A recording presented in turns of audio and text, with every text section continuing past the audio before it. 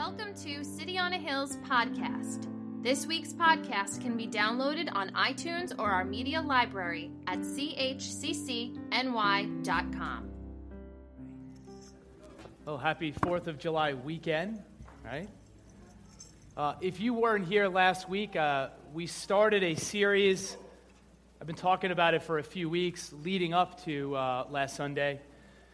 And the question was, which we saw, I don't know how many of you, it was on CNN, and you see it up there, the title slide, is the founding of America, do we have Christian roots? And it was interesting, I don't know if you saw CNN, but as I woke up early yesterday and I just looked at my phone, I laughed, I chuckled to myself, because they had that question, and they had different historians weigh in on that question, and the question that we started to look at last week. I had 37 slides last week. I have 44, 45 today. So I have a few more. As a preacher, there are times when you are highly motivated to come back and continue preaching on a topic. You may be surprised. There are actually times where it's hard. This is not one of those times. This was easy to immerse myself. Again, this is something that I've wanted to do for a long time. I'm going to take my time again this morning. I have a lot of slides. I'm going to give you a lot of information. If you don't catch something, that's fine. Just let it go. You can listen to it afterwards. All the PowerPoint slides will be available if you want it. I didn't know last week what the reaction would be. Thank you so much for texts and just kind words of encouragement. I think this is a timely message, not just for us, but everywhere. And as we look at our country, the state it's in. If you have any questions, I would ask that you could text me at that number, or if you want to email me, obviously, C.S. Lewis, you know my love for him, you can shoot me an email. Any questions that you may have from last week or anything that you hear this morning. All right, so I'll give you another second. You can look at that.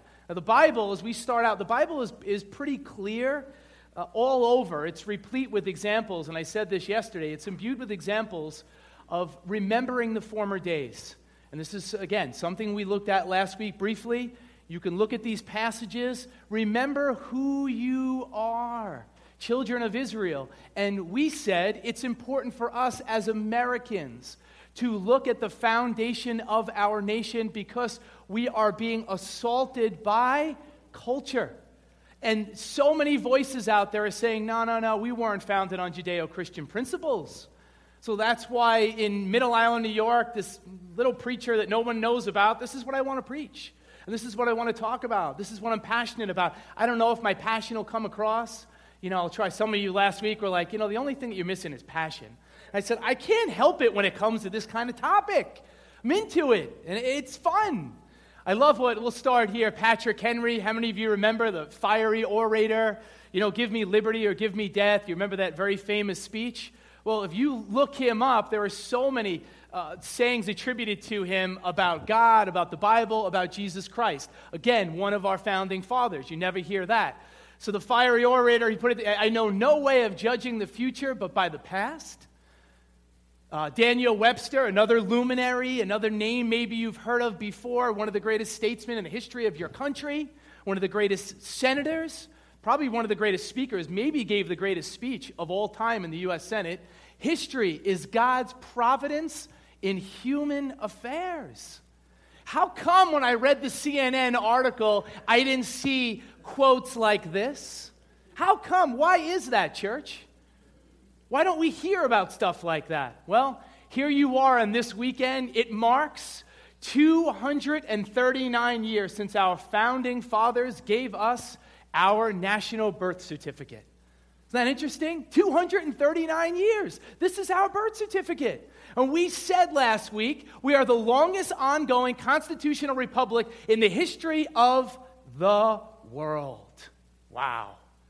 On July 2nd, 1776, Congress approved the separation from Great Britain. On July 8th, they went out on the steps of Independence Hall and they read the Declaration of Independence. Oh, and they read it loud. There was power behind those words, and they read them for everybody in Philadelphia to hear. And you know what they did right after that? Let me tell you. They rang the Liberty Bell. Do you know what's emblazoned on the Liberty Bell? Oh, we never hear about this. Let me show you. Yeah. Atheists, agnostics, Unitarians. Proclaim liberty throughout the land and to all the inhabitants thereof. Leviticus 25. That is emblazoned on the Liberty Bell. You kidding me? Yeah, how come we don't hear about that? How come nobody writes about that? How come? How come no one shares that? I don't hear that on CNN on the news, MSNBC. This is real history. And when you look at our founding fathers, what an eclectic mix of people, we said. You have ministers. I said, let me quiz you. How many of the 56 who signed the Declaration were ministers? 29. Very good. You have businessmen, you have sailors, you have captains, you have farmers, you have attorneys, you have doctors. But these men, listen, the majority of them, I said we always look at the exception, not the rule. We want to talk about the deists. We want to talk about those that are the least religious. Ben Franklin, Thomas Jefferson. We said, what about the rest of them? And I want to put before you on July 4th week, and I purposely did it this week and not last. Do you know what it was like for these individuals to actually sign that document, the Declaration of Independence? Real human beings. Like I always say with the Bible, you need an imagination. You need to understand the real story. You need to see the context. And who can set the context better than, nobody could set it better than Dr. Benjamin Rush. And I said his name last week. He's the father of modern medicine in American society. He's somebody that my kids will learn about. He's somebody that your kids should learn about. He's somebody that we don't talk about in American schools. And this is what he said in 1781. We're getting to the end of the American Revolution, right? And he's writing a letter to John Adams, and these are his words. Oops, sorry. I'll go back to that. I'll read it off my, it's easier to read. I tried to put their pictures there for you. Do you recollect the pensive and awful silence which pervaded the house when we were called up, one after another, to the table of the President of Congress to subscribe to what was believed by many at that time to be our death warrants? The silence and gloom of the morning was interrupted, I well recollect, only for a moment by Colonel Harrison of Virginia. He was a really big guy, who said to Mr. Jerry, Elbridge Gerry was very small at the table, I shall have a great advantage over you, Mr. Jerry, when we are all hung for what we are now doing. From the size and weight of my body, I shall die in a few minutes, but from the lightness of your body, you will dance in the air an hour or two before you are dead. And they smiled and laughed, but then it got serious again. These are real men. Do you understand? These men were looked at and deemed as traitors. We don't hear this. If they were caught, they would have been executed. It's right to the gallows. We're going to hang you. This is the last part of the Declaration of Independence that nobody talks about this, but these are the final words that are there. And for the support of this declaration, with a firm reliance on the protection of divine providence, we mutually pledge to each other our lives, our fortunes, and our sacred honor. Wow. Oh, did they do that? Friends, do you think they really did that? Yeah, let's talk about some of the people. Another name. Here is one of the founders of your country, part of your heritage. John Hart was the Speaker of the House in the state of New Jersey. Nobody ever talks about him. He said, you know what? What's important to me in life? My Savior, Jesus Christ, my family, and then my farm. Here is a guy who said, I'm going to sign this document. After he signed this document, he never slept in the same place 2 nights in a row. He was afraid for his life. The British, when they came, they took over, they ravaged his estate. They butchered all of his cattle. They burned all of his timber. After the Battle of Trenton, later on in the war, which was big for the Americans, after this battle, he goes back to his farm. When he goes back to his farm, his wife is dead. She's gone. And his children are scattered. Talk about giving up everything for the cause. How about this guy? Let's go to John Hancock. You all know the name John Hancock. We talked about him last week. He was one of the wealthiest people from the state of Massachusetts. Had one of the largest mansions in all of the colonies. So here's a man of affluence and influence. Well, the colonists think it's a good idea, it's a wise idea that they've besieged Boston. And after they've besieged Boston and taken out British influence, they say, you know what we're going to do now? We're going to burn all of Boston. This is what some of the officers are saying to do. This is the reaction of one John Hancock when it was said to him, let's do that. Okay? This is the reaction, what he said. They said, by the execution of such a plan, his whole fortune of Mr. Hancock would have been sacrificed. Yet he consented to the measure and said it's his willingness to surrender whatever the liberties, what is that word there? I can't even, of his country should require it. Not a smart idea what I did. I thought it would be nice that you see their pictures there, but I don't think that was the brightest idea. But so here is a man that said, I will give up absolutely everything. It doesn't matter about my estate. It doesn't matter. My mansion doesn't matter. Here is a name. Now remember, this is white and black history. This guy, Richard Allen, I put his face up last week, didn't really give you a lot of his story. This is black, white, and there are women that were very formative in what happened in revolutionary time in colonial America and the American Revolution, all right? So Richard Allen is a slave. He lives on a plantation. He's in Delaware. He is not a Christian. There is a traveling Methodist preacher who is going from plantation to plantation, and he's preaching the gospel of Jesus Christ, right? He preaches this gospel. Here is this guy, Richard Allen, on one of the plantations. He hears the message of Jesus Christ, is so taken by it, he becomes a Christian. He becomes a Christ follower. It was said of Richard Allen that on that plantation and others, he went around afterwards. By the way, he was freed. His slave master became a Christian, and once he became a Christian, said, you know what? This slavery thing doesn't really make much sense. How come we don't hear about stories like this? And he was given his freedom. It was said that he preached to anything and everything on his plantation. He went to other plantations and started preaching. After that, he traveled from Delaware and went up to Philadelphia. Philadelphia at this time was the third largest city in all of the colonies in the world. 40,000 people are there. We don't think that's a lot, but back then, that was a lot of people. He started a church there. Now, what's wild about this, he started a church there. You know how many members the church eventually had? 2,000 members. 2,000. That's a mega church today, but back then, that's a real mega church, right? So he's got 2,000 people, and he starts this with a guy named Dr. Benjamin Rush, one of the founding fathers. Again, this is not in any textbook. You can't find this in any textbook. This kind of story, you don't find Rush's name, and you certainly don't find Allen's name. Do you know what denomination he actually started? And this is kind of interesting because it's been in the news. How about the AME? Wow. Are you kidding me? Are you kidding? The African Methodist Episcopal denomination was started by this guy, Richard Allen? Crazy. So these guys teamed up together, but here's the best part of their story. You see, in 1793, there was an epidemic, the yellow fever epidemic. 1 out of every 10 people in Philadelphia lost their life. They died from this, okay? There are 74 doctors in the area at this time in Philadelphia. Every single doctor except Benjamin Rush stayed in Philadelphia to care for those people that were stricken with it. They didn't know what caused it, so all the doctors are like, I'm not staying here, I'm getting out of here. 3 people stayed. Richard Allen, who was a pastor, would eventually fight in the Revolutionary War, would pick up a gun and fight alongside whites. George Washington wanted that, made the case for that. You don't read that in your textbooks.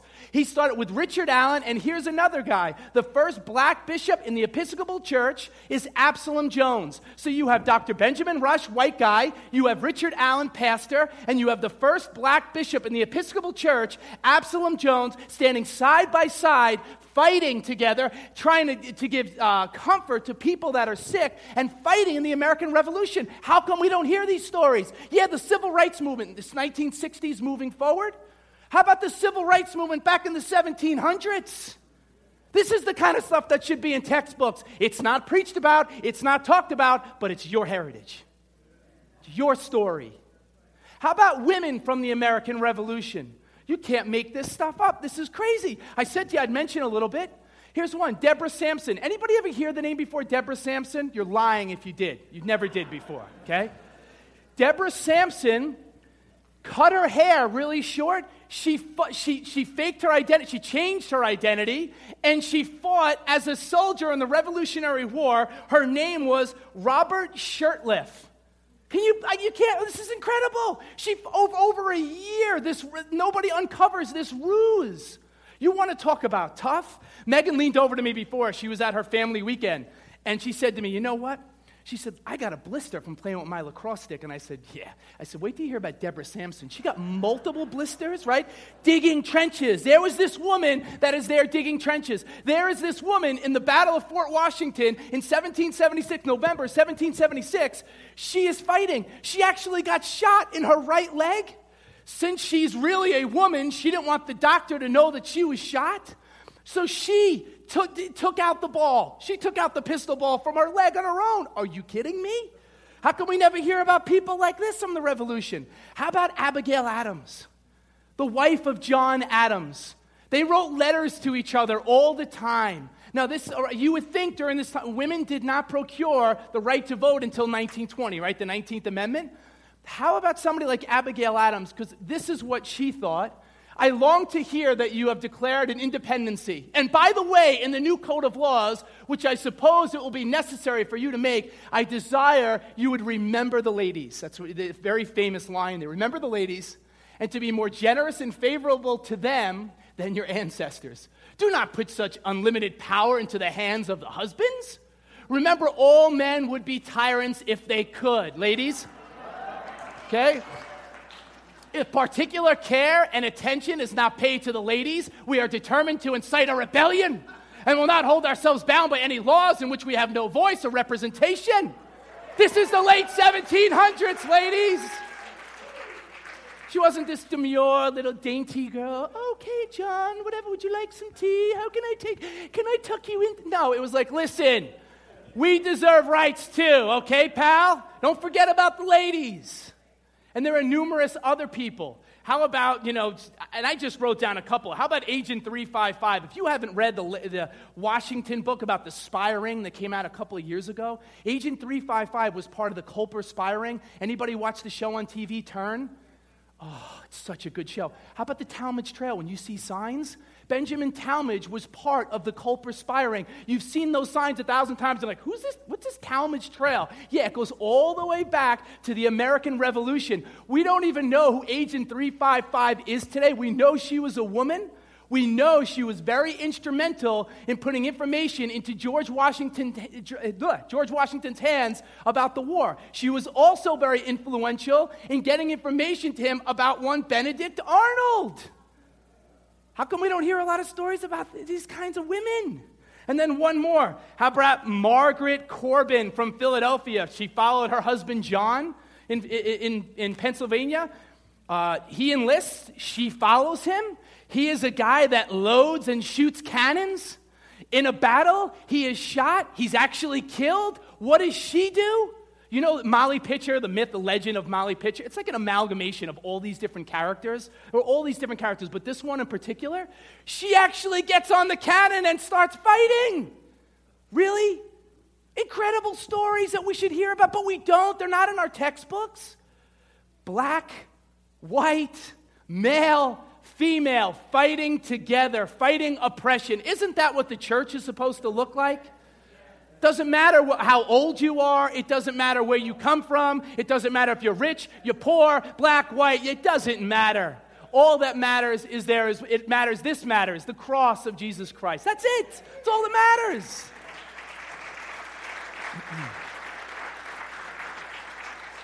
John Quincy Adams was asked in 1837. Now, he's 69 years old. He's the 6th president of the United States. Not John Adams, the 2nd president. This is his son, right? So John Quincy, 69 years old. If you go on Wikipedia right now, and I did way too much research this week, and it's kind of fun.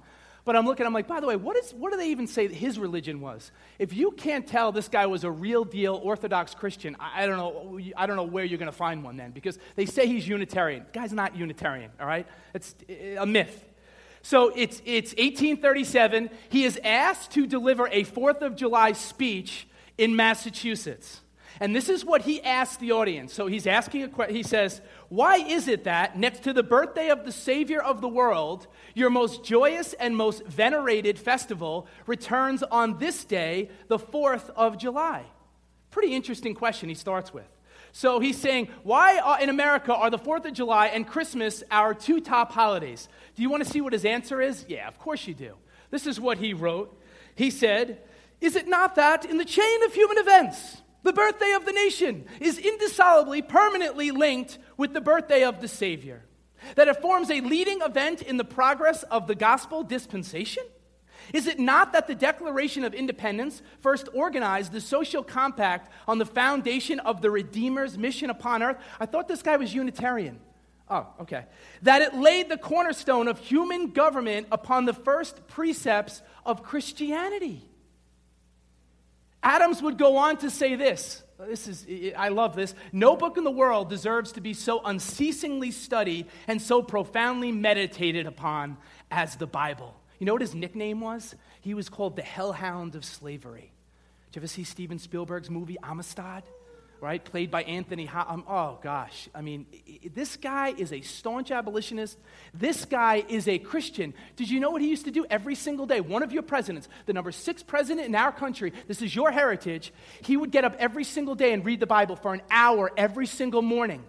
Right before he died, this is 1847, he developed a book for kids, 10 to 12-year-old kids, on how to read the Bible in a year because he read the Bible every single year from cover to cover. One of our presidents, part of your heritage. I didn't see that in the CNN article. I don't hear that kind of stuff on the news, but this is real history.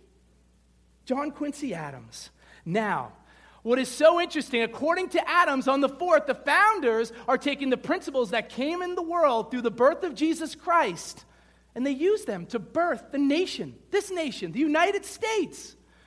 And what were they doing in essence? They're joining civil government and Christian principles in a permanent bond. Do you get that? Christian principles, civil government. They were marrying the two. I bring that up because here's a large chunk of my sermon today. How many of you have heard the phrase, separation of church and state? You've heard the phrase, separation of church and state. All right, let me ask you a little trivia for you before we move on. Is that phrase in the Constitution? Can you find that phrase in the First Amendment, the Second Amendment, or the Fifth Amendment? Who says the First Amendment? We find those words in the First Amendment. Anybody the Second Amendment? Anybody the Fifth Amendment? Well, you know your history. Wow, look at you. I tricked you, right? You knew. You're like, James, those words are not in the Constitution. Nowhere in your Constitution will you find those words, separation of church and state. Now, some of you may go, yeah, I know this. You don't know the background of the story, because the background of the story is wild when you look at the real history behind it. But listen, we must understand when you look at this, when you look at the First Amendment, let's go to it right now. Here's the definition of the First Amendment. This is what it says. Congress shall make no law, and by the way, this was done from June to September, June 6th to September 25th of 1789. They debated, but listen, it's unequivocal. We know beyond a shadow of a doubt what the First Amendment means. Stay with me. I'm giving you history. You got to stay with me to really fully understand and grasp what this means for us as an American people and what this means for us as Christians. Congress shall make no law respecting an establishment of religion, the Establishment Clause, or prohibiting the free exercise thereof, or abridging the freedom of speech, or of the press, or of the right of the people peaceably to assemble and petition the government for a redress of grievances. That's basically what it says, and you see that there. Now, what is the intent of this? If you go to the next one, the First Amendment, the purpose was to limit the government in 2 specific areas. You may say, what? Because you don't hear this propagated everywhere, is that our rights are limited, not the government's rights. This was not the original intent of the founding fathers, including deist Thomas Jefferson. These are the 2 things. These are the 2 areas. The federal government was prohibited from establishing a national denomination, whether Catholic, Anglican, or any other, Presbyterian, you name it, Baptist. Why is that important? Because they have just come out of British oppression. And the British have oppressed them. And what did they do in Britain? If we're Anglican in Britain, we're going to decree that everybody in the colonies, if you are not Anglican, there's going to be problems. You could be in prison. You can go to jail for this. You get in a lot of trouble. So they're saying, look, the last thing the founding fathers wanted was a national religion, a national denomination. It is clear as day from the First Amendment. That's part 1, what they were saying by the First Amendment. And then part 2 is the First Amendment barred the federal government from interfering or meddling with limiting the people's public religious expressions. Look at it. Just look at this. You look at Congress shall make no law respecting an establishment of religion or prohibiting the free exercise thereof. You tell me that's not clear. The first part is the establishment clause, and the second part is the free exercise clause. You see, government was required to protect and not suppress, as it currently does today, religious expression. Did you hear that? Government, as it was originally instituted, as it was originally structured, was to protect and not suppress religious expression in American society. Now, here's the history behind it. Where did this, if this phrase is not in the Constitution, can you please tell me where we can actually find that? Well, I'll show you right here, and you can go online tonight. Don't trust me. Don't trust the speaker. You go online tonight. The phrase separation of church and state comes from Thomas Jefferson, who wrote a letter in 1802. He's president of the United States. By the way, did you know this? First of all, Jefferson and Adams died on did you know that? They died on July 4th.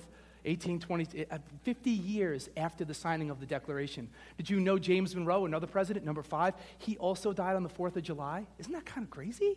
Crazy. Did you know Jefferson didn't want on his tombstone that he was president of the United States? Hated being president. Probably, right? Something, yeah. And there's a lot of reasons for that, but whatever, I'm digressing. So here you go, 1802, he's president of, I'm not here to entertain you this morning. I'm here to teach you this morning. I'm here to equip you this morning. I really am. I'm here to inspire you. I'm here to incite you today. And Thomas Jefferson in 1802, he was the Danbury Baptists, this group in Danbury, Connecticut. My uncle and aunt here, they used to live there. There she is, okay? They used to live in Danbury, Connecticut. This group of Baptists were writing a congratulatory letter to Thomas Jefferson. Hey, it's great that you're president. We wish you well. We'll be praying for you, but we have one issue. We're kind of worried about the First Amendment, right? So this is like 13 years after the First Amendment has been established in the Constitution, right? Bill of Rights. So 13 years later, they're writing a letter to Thomas Jefferson, congratulating, but they're worried, looking at the First Amendment, they're worried the government is going to come in and meddle in their affairs. Worried, right? Thomas Jefferson writes a letter back. How many of you have seen this before? Probably very few of you. We don't talk about this. You've seen this. So look what he writes in this letter. This is his letter, and I highlighted a couple of things that I think are important. Believing with you that religion is a matter which lies solely between man and his God. This guy's a deist. But listen, even before, I should preface it and say this too. Even when he was working in Virginia as a legislator, right? He's in Virginia. He defended the rights of Baptists, Anglicans, you name it.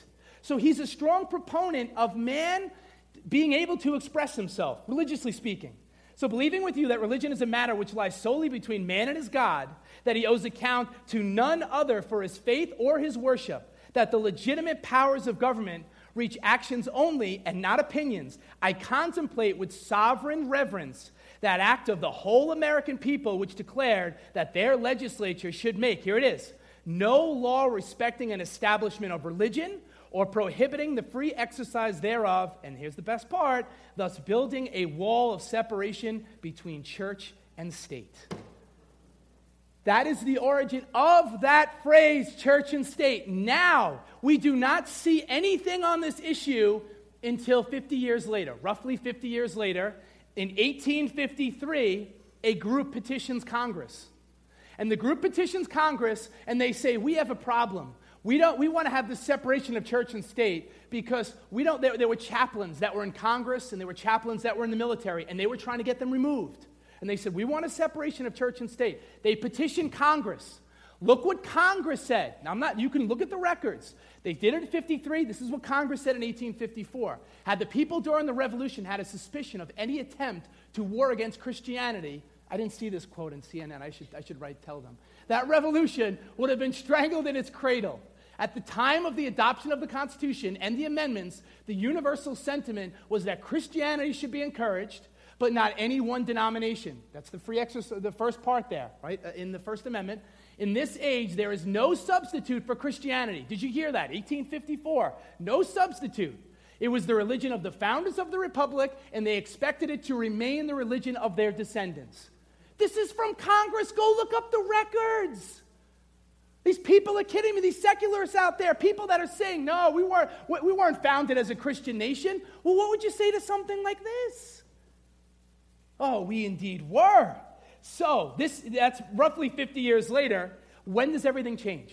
All right, you may be asking, all right, so when does this all change? If this is the case, 50 years later, a century and a half later, after Thomas Jefferson in 1802 wrote that, stay with me, all right?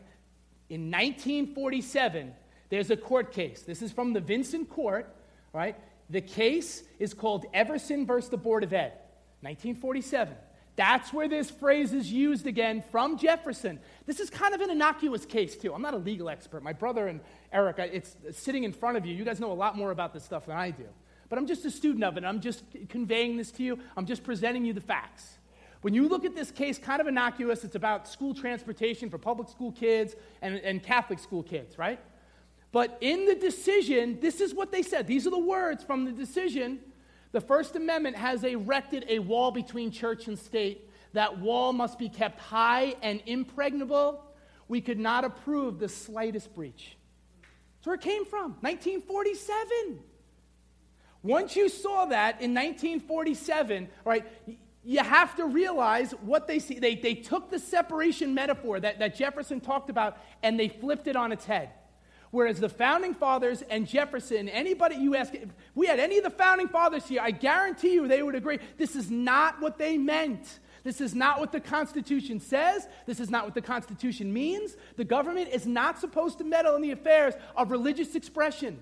Yeah, the first part, you can't set up a church denomination. And the second part, they cannot meddle in public expression, religiously speaking. So, they're basically trying to secularize the public square. That's what happened in this case in 1947.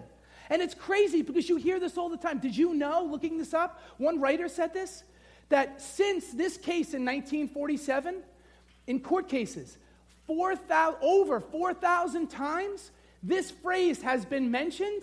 The First Amendment itself has been mentioned less than 3,000 times since this case in 1947. So you have our Supreme Court justices, and they keep talking about this. This is totally taken out of context.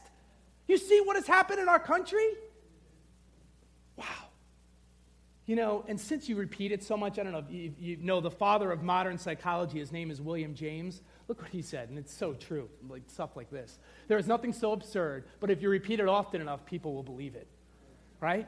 How absurd. We hear it over and over again, and I'm giving you the history lesson. I'm telling you it's erroneous. It's not true. It's a fallacy. Thomas Jefferson, the other founding fathers, what they intended for this country, when you look at our heritage, and yet we still hear it all the time. I hear it in school all the time as a teacher. We'll talk about court cases. Kids say it all the time, and it's hard in a public high school classroom to say, listen, you have no idea what you're talking. I say a little bit, but I have to kind of live on the fence a little bit, and I kind of try to navigate this. It's not easy. But I want to be like, you have no clue, you don't understand your history. It's not true, flat out false. Well, the bottom really falls out in the case we see in 1962. How many of you know the case Engel Vital? All right, Engel Vital is the second part. So there's 2 points, 2 seminal moments. I would say the first one is the case in 1947. And then the second one is 1962, Engel versus Vital. What happened in that case? They took out voluntary prayer in school. How many of you older people remember that case? You remember it maybe a little better than I do? Yeah? Okay, you remember that court case. Voluntary prayer in school. Now, you want to hear the prayer? One judge called it the "to whom it may concern" prayer. God is mentioned in the prayer one time. God is mentioned once. This is the actual prayer. Almighty God, we acknowledge our dependence on Thee, and we beg Thy blessing over us, our parents, our teachers, and our nation. Did you notice that God is mentioned here once? God is mentioned in the Pledge of Allegiance one time. Did you know in the Declaration of Independence God is mentioned 4 times as many that it is here? Are you kidding me? And then you know what they did in 1985? Silent prayer in school was outlawed. Tell me, Supreme Court, how does one know when one is praying silently? Help me out with that. Really? 12 months after this decision in 1962, Engel Vital, and I shared this one with you, the Abington case in 1963 took the Bible out of school. So they took prayer out in 1962, and they take the Bible out in 1963. Can I move forward now and give you a little more recent history? You want a little more recent history of other cases? Well, how about this? How about only a few years later, 1967? I found a ton of, listen to me, I could give you 1,000 court cases where you could see the assault on Judeo-Christian principles going from 1962 all the way to present day. It's one sermon, I can only give you a couple. Despain versus DeKalb County Community School District, 1967. This was a kindergarten hymn, this is like a little book that these kids in kindergarten would say. We thank you for the flowers so sweet. We thank you for the food we eat. We thank you for the birds that sing. We thank you for everything. This is like a Homer Simpson, prayer, right? God is not even mentioned in this, right? God is not mentioned, but they said they were so worried that if some kids actually thought it was talking about God, it would create problems. Supreme Court decision, 1967. How about you move forward? How about 1980? There have been numerous cases relating to the Ten Commandments. Stone versus Graham. This is in the decision. I'm quoting from the Supreme Court. If posted copies of the Ten Commandments are to have any effect at all, it will be to induce the school children to read, meditate upon, perhaps venerate, and obey the commandments. This is not a permissible objective. Really, that makes a lot of sense. These really bright guys. Help me out here, attorneys. Help me out here. This is kind of strange, right? But this is what the Supreme Court said. Kids can't even look at it. We can look at pictures of George Washington. I can look at pictures of flowers on the wall. I can look at pictures of Buddha. You think anybody's going to have a problem if Buddha's on the wall? I don't think so, because there's an assault on Judeo-Christian principles in this country. If there was a picture of Muhammad on the wall, I don't think there'd be a court case about it, because there is a spiritual battle that is taking place. Don't just look with your earthly eyes at what you see. Understand there is another battle taking place across the globe. How about a couple more? Here we go. This is 2006. Anderson versus Milwaukee County. A citizen riding a public bus cannot give a fellow rider a book containing Bible stories. Wow. Okay. Oh, I'm just getting warmed up. It is unconstitutional for an historic memorial, even to the fallen or slain, to contain a cross as part of its display, no matter how many previous decades the memorial had been standing. By the way, I give you 3 cases. There are about 10. Next one. It is unconstitutional for a nativity scene to be displayed on public property unless surrounded by sufficient secular displays so as to prevent it from appearing religious. Those are just a couple. A plethora of cases. Same thing relating to this. Same exact thing. Oh, but we're asleep. We think everything's good. Everything's peachy keen. It's July 4th. We got the fireworks going. We got barbecues going. And there is an enemy that is out there trying to take Christianity out, and he's trying to take us out, and we're sleeping. Next one. Here we go. Oh, this is wild. You can look this up. In 9 Western states, courts ruled it constitutional for public schools to require a 3-week indoctrination to the Islamic faith, in which junior high students must pretend they are Muslims and are encouraged to take Islamic names, wear Islamic garb, and read the Quran. During these 3 weeks, the same court ruled it unconstitutional for those students voluntarily to mention under God in the Pledge of Allegiance. I ask you, what is going on in this country? How about this with license plates? Not a court case, but hard to believe. I had to put that up there. A little love for C.S. Lewis. That was a plate I would love to have. Although states print hundreds of thousands of custom license plates, Oregon refused to print Pray. Virginia refused to print God for Us. Vermont refused to print Romans 5. Utah refused to print Thank God. Sorry, you're not allowed to have that on your license plate, but if you put Thank Allah, you're fine, right? Thank Muhammad, thank Buddha. But no. If you have God in there, Jesus in there, you have a book of the Bible in there, you have Pray in there, sorry, that's not allowed. Can't do it. There is an assault in this country. How about this? My mom passed this along to me, and this is Elaine Canis passed this along to her. This is a case that is currently going on right now. The woman's name is Monifa Sterling. She posted a Bible verse. Here's the verse, Isaiah 57:14. She changed it a little bit. Where no weapon formed against me shall prosper. No weapon formed against me shall prosper. Instead of you, she just put me in there. She put that on her computer. She had it on her desk. She had it in 3 different spots. Her supervising officer said, you need to take that down. She said, I'm not taking that down. Next day she came in. The officer ripped all 3 of the verses down. What did she do the next day? She put them back up again. Ripped them down. She got in trouble. She got court-martialed. She has been dishonorably discharged from the military, and this is it. She's going to another appeal court, military court, any time, pretty soon, I think. This is what, reading online about this, doing some research, a military judge determined that the quotations could be interpreted as combative and could easily be seen as contrary to good order and discipline. Are you with me now? You're with me now, I can tell. I'm looking at your faces. Yeah, we're under attack. How about this? In Cape Cod, Massachusetts, a school district thought it would be a great idea to pass out condoms. This is recently to elementary school children. Great idea. Well, the school board committee chairman said, the intent is to protect kids. We know that sexual experimentation is not limited to an age. So how does one put an age on it? Yeah, you're really smart. I don't know who hired you. This is from the Boston Globe, the publication. I found this online. This is from the Boston Globe, looking at this case.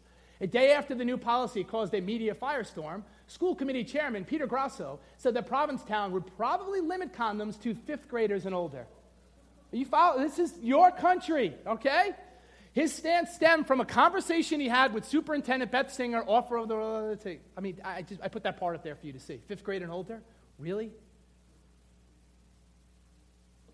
We are under attack. Wilder Publications has begun printing copies of the Constitution and reprints of the Declaration of Independence. Isn't that wonderful? But look at the warning they put on them. This is the label they put on them. This book, so they're both together, the Declaration and the Constitution, right? This book is a product of its time and does not reflect the same values as it would if it were written today. Parents might wish to discuss with their children how views on race, gender, sexuality, ethnicity, and interpersonal relations have changed since this book was written before allowing them to read this classic work. It's all over the place. Is an historian. I've read a lot of his books, and I can't even I could give you 1,000 authors, not 1,000 authors, I'm exaggerating, but a bunch of authors that I have read on all of these topics. A guy I really enjoy listening to, reading his material. Time Magazine said he's one of the top 20 influential evangelical Christians in the country. His name is David Barton. He did extensive research on what happened before and after 1962, which I said to you before, if you don't remember, that's the Anglo versus Vitale case, which took voluntary prayer out of school. And if I was to show you a graph, it would blow your mind.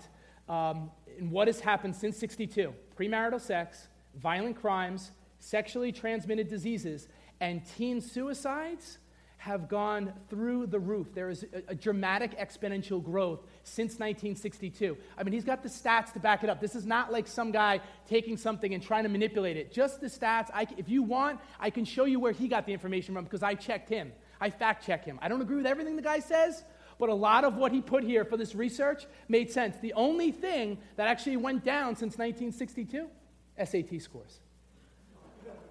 Really? So how do you explain all these stats? Is it a coincidence? Is it a coincidence? Or maybe there really is power in prayer? Wow. Did you hear what I said? Maybe there really is power in prayer. Ronald Reagan said this: if we forget that we are a nation under God, then we are a nation gone under. How many quotes do I have to give you from people, presidents of the United States, luminaries in this country, founding fathers, that we were founded on Judeo-Christian principles? People that venerated and loved the Bible, people that loved God, people that looked to Jesus Christ as their personal salvation, their Savior. How many quotes do I have to put up there to show you? It's true. The problem is, friends, we have become soft. The term Christian, I guess it's been diluted to some extent, and we have compromised. We have made it so easy to be a Christian in name only, haven't we? We've made it so easy. What does that term really mean? Well, you can't, in trying to look at the foundation, I said last week, and I said a lot of this week too, I'm giving you more foundational material about our country, but you can't restore something unless you know how it was built. We can't restore America until we look back and say, how was it even built in the first place? Like when I was a kid, I used to take stuff apart. I took the air conditioner apart in my room. Didn't know how to put anything back together again. Went to my grandparents' house, took the clock apart. It was fun to take apart, but then when the time came to put it back together again, you better know how to build something and put it back together. When you look at the founding of our nation, and listen, it's been a slow process. It's been a slow process. Oh, isn't that how the enemy works?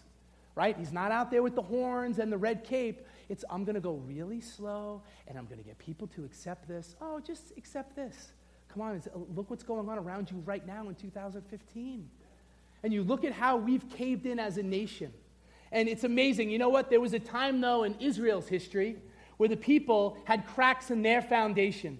And you know what God said to them? God said to them these words, and I think these are words for us today. These are words that we can live by. These are words that are very important for us. In 2 Chronicles 7:14, if my people who are called by my name will humble themselves and pray and seek my face and turn from their wicked ways, then I will hear from heaven and will forgive their sin and will heal their land. They saw they had cracks in their foundation. We have cracks in our foundation. And what are we supposed to be doing? You know what? I'm so sick of it's the Democrats' fault. It's the Republicans' fault. It's Obama's fault. It was the Bush administration's fault. No. You know what we need to do? We need to look in the mirror and say, you know what? It's my fault. It's nobody else's fault. Revival starts here. Spiritual revival starts when we look in the mirror. Stop looking for Washington to do it. It happens in the home. It happens with our families. If all of us would take that responsibility and say, you know what? It's time for me to look inside and say, I'm not going to criticize the media. I'm not going to criticize all these politicians out there. Yeah, we want godly leaders in office, and we should be voting for them. People that share our morals and what we believe. But listen, it comes down to us looking in the mirror. The time has come when we stop looking at our finances, that the founders of our country were more concerned with their morals, not manpower. They were more concerned with faith than their finances. Look what David said. I love what David, when he said this, David said, some trust in chariots and some in horses, but we trust in the name of the Lord our God. How true is that? What are you putting your trust in today? Friends, what are you putting your trust in today? Our hope is in God. We have to look to Him for guidance and direction. And the great thing is, it's not too late. Isn't that the great thing? It's not too late. You see, America still has a very faint heartbeat. If you listen closely, you can hear it. It's very faint. It's not strong. We are in need of a spiritual bypass in this country. And that's what we need to ask for, a spiritual bypass where we would wake up and take this kind of message and realize how we're being assaulted, our Christian principles are being assaulted, but you would be educated. You may walk out, I didn't entertain you today. I gave you information, but I pray this information leads to revelation. And this revelation leads to us taking a stand, taking this serious, going back home and praying for our country, praying for our leaders, looking at our own lives. Where have we compromised? Where are we saying, yeah, you know what, I'm a Christian, I come to church, whatever. Where are we going to take this more seriously in our lives? That's what this message is about today. And I started last week, I said, it's like a cliffhanger, right? You don't know how it's going to end. We are part of we are in a time as a people that we can actually really make a difference. We can make a difference. Can I leave you with words like I'm going to end in a much different way today? I want to end with words from Abraham Lincoln.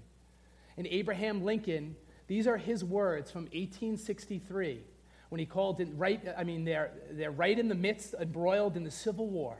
The Civil War did not start out well for the North. They're in the middle of the Civil War. It's 1863, and Abraham Lincoln has called a day of fasting and prayer. I mean, I told you, over 1,400 times in the country, we see this, fasting and prayer. And Abraham Lincoln said these words: "We have been the recipients of the choicest bounties of heaven. We have been preserved these many years in peace and prosperity. We have grown in numbers, wealth, and power as no other nation has ever grown. But we have forgotten God.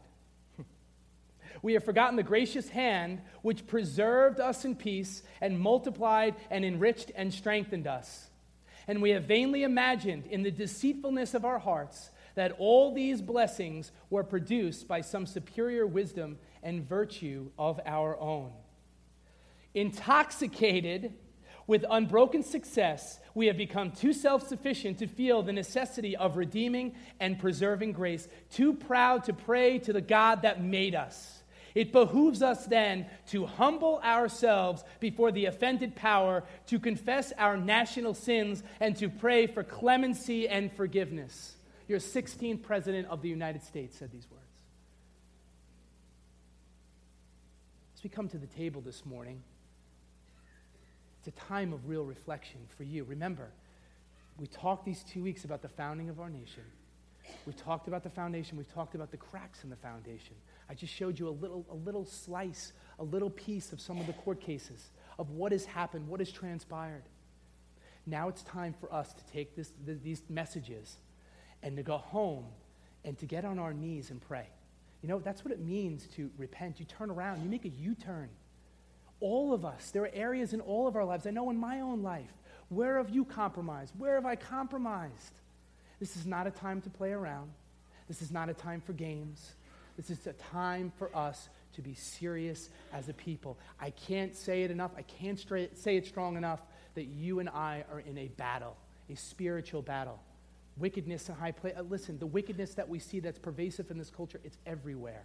We are to be salt and we are to be light in these dark days, but to believe that God will pour out His Spirit, to believe that it is not too late for something to happen, for Him to resuscitate this nation, to revive this nation. It can happen.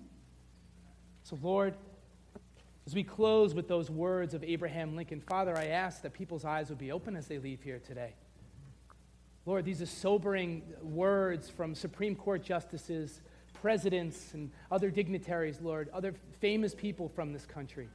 Lord, the onslaught against Christianity, it's never ending.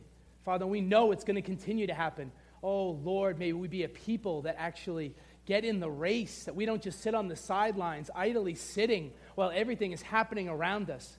May we really see that we have a place in this battle. May we pick up our sword, Father. Lord, may our Bibles not just sit on a nightstand and gather dust. May we actually pick them up and read them. May we actually get on our knees and pray. May we actually believe that you can move in our midst, that you can move on this nation. Father, do it. Give us the faith to believe, Lord. Give us the faith to believe that this is the hour you have put us on this planet for such a time as this, embroiled in all of this, everything that's going on, that we can really be difference makers. Help us to believe that. Amen. Ushers.